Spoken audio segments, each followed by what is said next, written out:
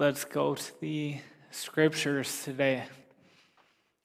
Love must be sincere. Hate what is evil, cling to what is good. Be devoted to one another in love. Honor one another above yourselves. Never be lacking in zeal, but keep your spiritual fervor, serving the Lord. Be joyful in hope, patient in affliction, faithful in prayer. Share with the Lord's people who are in need. Practice hospitality. Bless those who persecute you. Bless and do not curse. Rejoice with those who rejoice. Mourn with those who mourn. Live in harmony with one another. Do not be proud, but be willing to associate with people of low position. Do not be conceited. Do not repay anyone evil for evil. Be careful to do what is right in the eyes of everyone. If it is possible, as far as it depends on you, live at peace with everyone. Do not take revenge, my dear friends, but leave room for God's wrath. For it is written, "It is mine to avenge, I will repay," says the Lord. On the contrary, if your enemy is hungry, feed him. If he is thirsty, give him something to drink. In doing this, you will heap burning coals on his head. Do not be overcome by evil, but overcome evil with good. Romans 12:9 through 21. Lord, I pray that now you would speak from your word through me to us what you want us to hear and apply to our lives. In Jesus' name. Brandon Burlsworth was a no-name kid from a small town in Arkansas. He was overweight and under-athletic, but he had a dream to play Division I football for the University of Arkansas. He worked hard enough in high school to earn a spot as a walk-on at the university. No scholarship. The general consensus when he showed up at practice by his coaches and teammates was, this kid will never see the field. Brandon was a Christian. His roommates and teammates would go out and party, and he would stay back, focusing on his playbook, his schoolwork, and his Bible. His low position on the team and his lack of social life led to bullying and harassment from his teammates and roommates, but Brandon never retaliated. There's a story one of his roommates tells. They come back from partying, and there's Brandon studying, and he begins to make fun of him, saying, "I don't know how you stay here when we're out having fun." And Brandon, without retaliating, simply reached up on his desk, grabbed his Bible, held it up, put it back, and proceeded. Things eventually changed for Brandon. He became a starter on the football team, and he earned the respect of his teammates and roommates, who eventually began to be his closest friends and attend Bible study with Brandon. Brandon became an All-American, and he was drafted by the Indianapolis Colts to play in the NFL. But 11 days later, he was killed in a car accident. Although Brandon lost his life, his story and his legacy lives on. His jersey was retired. His locker was encased. Each year, the Burlsworth Trophy is awarded to the best college football player that began as a walk-on. Maybe you've heard of Baker Mayfield was the recipient of that. His family began a youth foundation in his honor, And there is a movie that I highly recommend, one of my favorites, called Greater. I believe it's available on Netflix. And his family receives countless emails weekly about how this movie is impacting and changing lives around the world. I want us to keep the story of Brandon in mind as we dive into this scripture today. So, before we get into this scripture, we have to look at the context. We're in Romans chapter 12, and you may or may not know, Romans 1 through 11 is a rich theology of the gospel of Jesus. You can study it on your own. We won't get into it. But Romans 12 begins a shift into the more practical application. So 1 through 11 is all about the gospel, but Romans 12 shifts into how does this apply to our lives, our communities. And in Romans 12, verses 1 through 8, there is a plea that we would offer everything we have to serve God with our gifts in community. In light of all that God has done, would we offer everything to Him? And that brings us to our text today. And the first thing Paul says is that love must be sincere. Why does Paul say this first? Because I think Paul is aware that we could try really hard to serve God, that we could come to church, come to growth group, come to communities. We could even use our gifts of preaching or singing or leadership or administration, and we could do all that and work really hard at it, but not be transformed in the way that we love one another. Anyone can stand up here and preach and then go home and cuss out their family or their coworkers. Paul says love must be sincere. It lines up with what he says in 1 Corinthians 13, that if I give all I possess to the poor, and I give over my body to hardship that I may boast, but I do not have love, I gain nothing. You could work super hard in the church, you could give all your money, you could even give your life, but if you're not transformed by love, Paul tells us we gain nothing. He knows that our love for God is actually measured by the way we love others. In the way that when Jesus was asked, "Teacher, what is the greatest commandment in the law?" He said, "Love the Lord your God with all your heart, all your soul, and all your mind. This is the first and greatest commandment, and the second is like it, or similar to it, or bound to it. Love your neighbor as yourself."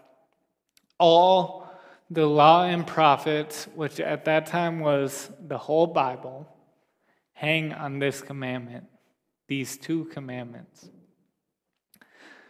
We can't say that we love God if we don't love the people around us. And non-believers may get excited about that. They may say, "You Christians are so judgmental and you don't love people. I just love my neighbor." But remember, the two commandments are bound together, that Jesus says we can't actually love our neighbor the way that God desires and intends if we don't love God. First and foremost, the two are bound together. And I think in this we find a theme of two commandments that are bound together that we see next in the text. It says Hate what is evil, cling to what is good. Again, we can't do one without doing the other. Recently in our country, Roe versus Wade was overturned. And if you use social media, you'll be aware that there is just a polarization and a war on social media around this topic. And one critique of the pro-life side is these people, they just want to control. They don't actually care about people because they don't support any policies that maybe would help vulnerable women who are having children. Whether or not that's true is not my point. It is a critique. But what if Christians were known for hating what is evil and clinging to what is good, hating the ending of life, but loving adoption, loving policies that would give resources to vulnerable women, helping in a sacrificial way. This morning, actually, before I came here, I saw a post and it said, hey, if you are considering ending the life of an unborn child, message me, please. We will adopt your child. What if Christians were known for hating what is evil and clinging to what is good? James put it this way: submit yourselves then to God, resist the devil and he will flee from you. Come near to God and he will come near to you. Again, James is saying two things that we should do that we can't do one without the other. If we simply try and resist the devil, we'll be left with an empty religion where we just try not to sin and miss out on God's goodness.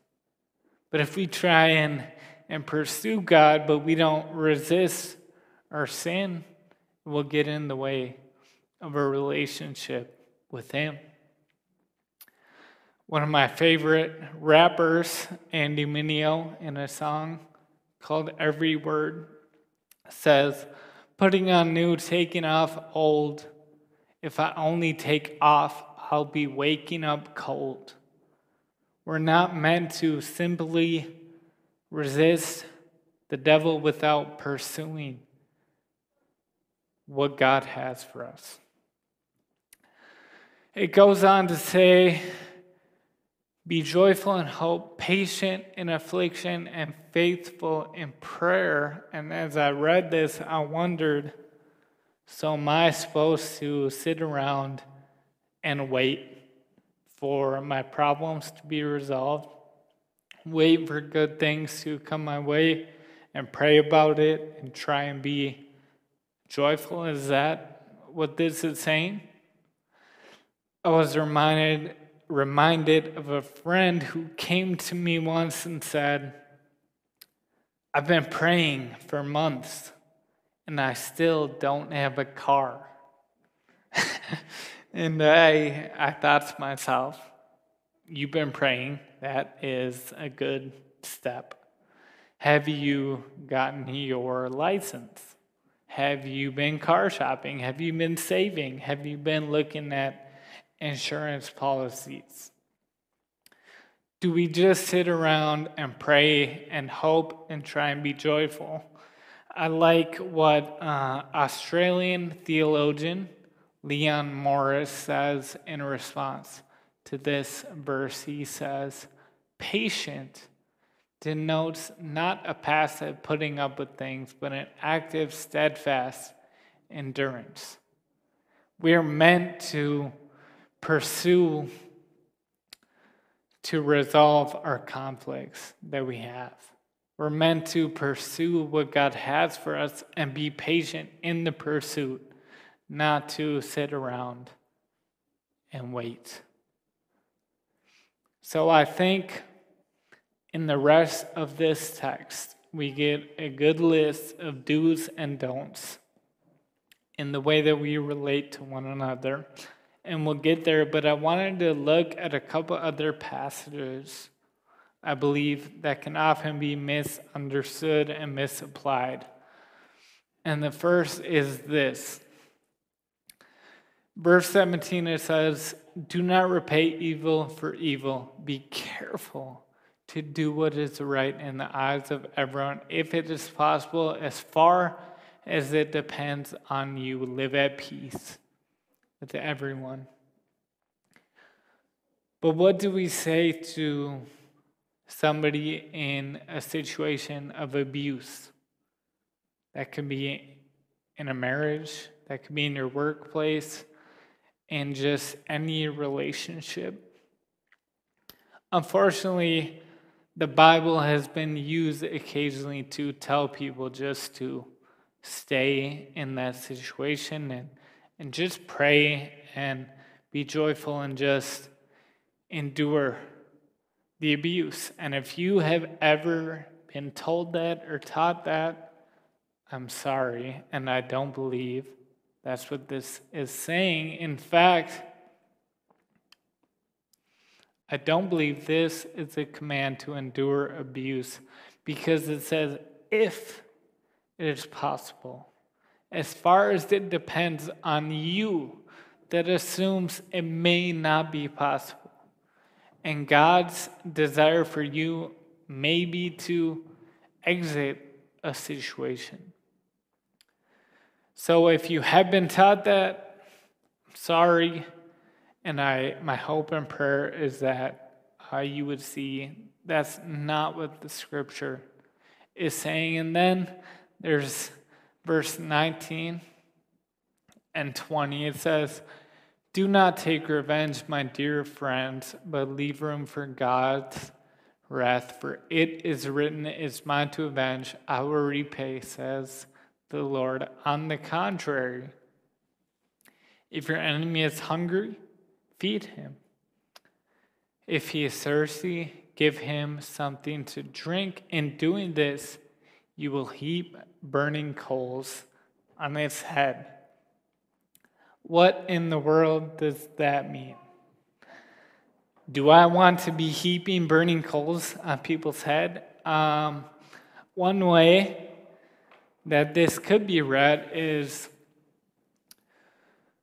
I'm going to give food to my enemy, and I'm going to wish the worst upon this person. I don't like my neighbor, so I'm going to bring them a plate of brownies and hope that their house burns down.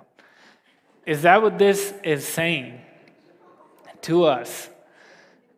I don't believe so. When something like this happens, where it seems the way we could read it does not align with God's heart, as we know in the rest of the Bible, we have to dig a little deeper and look at the historical and the cultural context. And I did find about 6 different interpretations.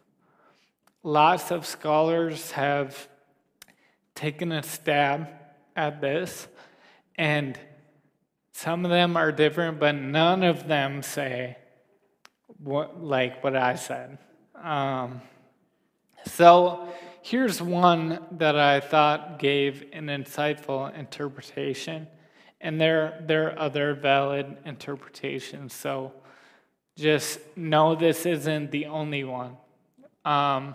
Is this a command to do good and wish the worst? I would say no.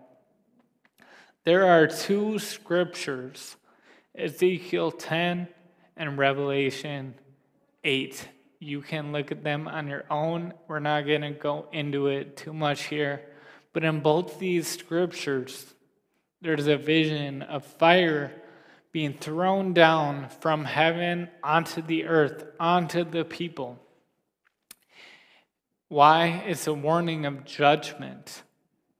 And we know throughout the Old Testament, the prophets are warning the people, hey, you are living wrong. You are not honoring God. You're not caring about the poor. You're participating in injustice and idol worship. And judgment is coming. This happens all throughout the Old Testament, but God's warnings of judgments often come with what? A plea to repent. The prophets say, hey, judgment is coming. What are you guys doing?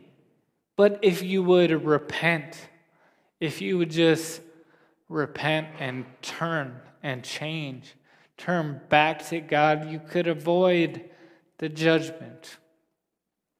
So this fire being thrown down on the heads of the people is warning them of judgment and is pleading for repentance. And I believe that to be a great picture of what's being described here in the scripture, and that your acts of kindness towards your enemies, they do two things. They warn them of judgment. They show them they're in the wrong. If I am wronging you and you are responding to me with the acts of kindness, it's going to further convict me that I'm in the wrong. And two, it's going to offer me an opportunity to repent. It's going to offer me a chance to say, hey, I'm sorry, and to change. And that is one way to understand what it means to heap burning coals on people's heads. It's not a bad thing. It's a good thing. You're offering them an opportunity to change through acts of kindness. Will they take that opportunity? I don't know. But you at least are in charge of offering it. Paul gives us a good list of do's and don'ts for Christians in the way that we relate to one another. My slide format got messed up here, but let's just look at them. Do practice hospitality. Do bless those who persecute you. Do rejoice and mourn with others.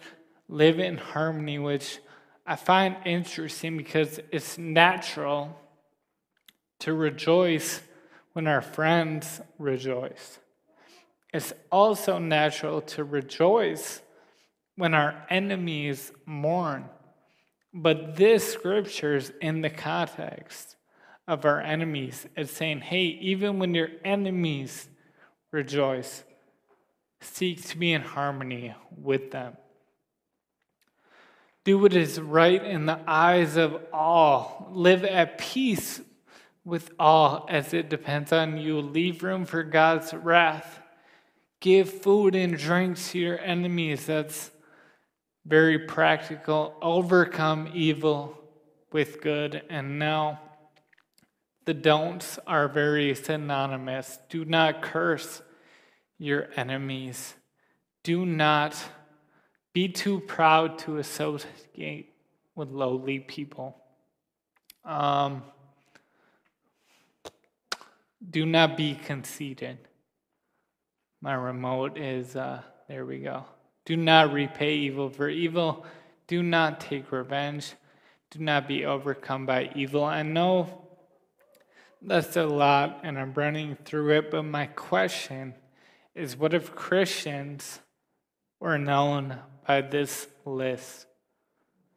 What if when I went on social media, I could leave room for God's wrath?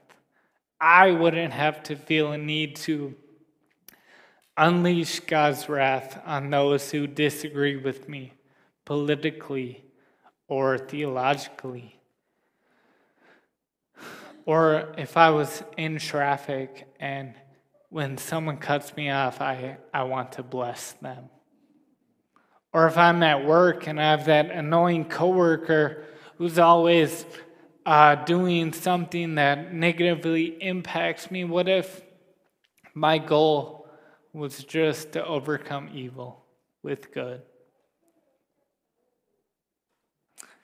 There's a German theologian who coined a framework for the fundamental way that we approach relationships. And he said we can approach people as an I, thou, or an I, it. An I, it, meaning we see somebody similar to an object. We wonder, how can we use this person? What can we gain from an interaction with them? We seek to have an experience with this person, and then essentially to put it in the past, to be done with them. As we're in I-thou relationship, we see someone else as a whole person that we want to be present with. Instead of experiencing them, we want to have a relationship with them. And I wonder if the reason that we can be so dissatisfied in relationships with family, with friends, with coworkers, that we may have unhealthy, unresolved conflict or problems. Part of it could be, do we take a fundamentally wrong approach in our relationships? Do we go in thinking, what can I gain? Or do we seek people out and say, how can I be present with this person? Going back here to our list of do's and don'ts, how could this change the way that you interact with your family, your friends, the people in your life, if these were your goals in every relationship? How would that change? I think a tendency that we often have is to want to change the fruit in our lives. Maybe you have some bad fruit in your life. You have some unhealthy conflict, or you have a particular problem with a certain person or even with yourself. But Jesus says in Matthew 7, he says, every good tree bears good fruit, but a bad tree bears bad fruit. A good tree can't bear bad fruit, but a bad tree can't bear good fruit. So I just wonder if instead of focusing always on the fruit, if we sought to change the tree. If I'm in conflict with somebody, instead of just thinking all the ways that they have wronged me and how I could get revenge, what if we said, I'm going to look internally? How am I approaching the relationship? How have I contributed to this conflict, and what could I do? What if we sought to change the tree and the fruit would change as a byproduct? And maybe you're here today and you don't know Christ. You don't know Jesus as your Lord and Savior. And maybe you have some bad fruit in your life. Maybe, our world wants to change everything with a medication or a therapy, which are not bad things. But maybe you just have some bad fruit in your life that you've been trying to change. But today could be your day to make Jesus your Lord and Savior and change internally that would lead to some good fruit in your life.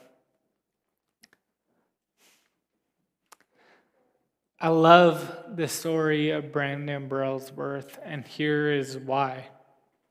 It's one thing to to preach, to sing, to be a leader in the church, and to have everyone thinking you're a great person, a great leader, a great Christian, but we just know too many stories of the big personality leader who behind doors was abusing people. And everyone close to this person knew that they really weren't what they seemed to be. But the story of Brandon, it was his consistent character, his refusal to repay evil for evil, that brought change to those who were in close proximity to him. The people that witnessed him every day, that were his roommates, his teammates, and the significant impact he made on their lives. And sure, he's been honored. He's had a movie made about him that's impacting people. But the greatest impact he made was on the people closest to him. One of his roommates is quoted saying, "I know nobody is perfect, but Brandon was as close to perfect as anyone can get." I just wonder what our neighbors, what our families, what our teammates, coworkers, the people closest to us might say, and the way that we represent Christ in our most dear, close relationships aligns with what we say we believe. And how can we do it? How can we do this? If my remote works. This is hard, right? It's hard. But who said that it would be easy? And as a Christian, who do we say that we follow? Jesus, right? He's the ultimate example of leaving a high position, coming down to be humbled, serving people, even giving his life up for his enemies. That's who we say we follow, and you may say, that's Jesus, not me, though. But as a Christian, you're not allowed to say that, because Jesus also rose from the dead, and when we put faith in him, we have the same spirit that he had living inside us, empowering us to be like him. So no, you can't say, well, that's great for Jesus, but not me. This is what we are seeking to become. And the legacy that we leave behind will be the way that we love God and then love our neighbors. So if you'll pray with me, Lord, would you help us to live in a way that would honor you, a way that you desire, to relate even to our enemies in a way that represents you. Would you help us, lead us, and guide us? In Jesus' name, amen.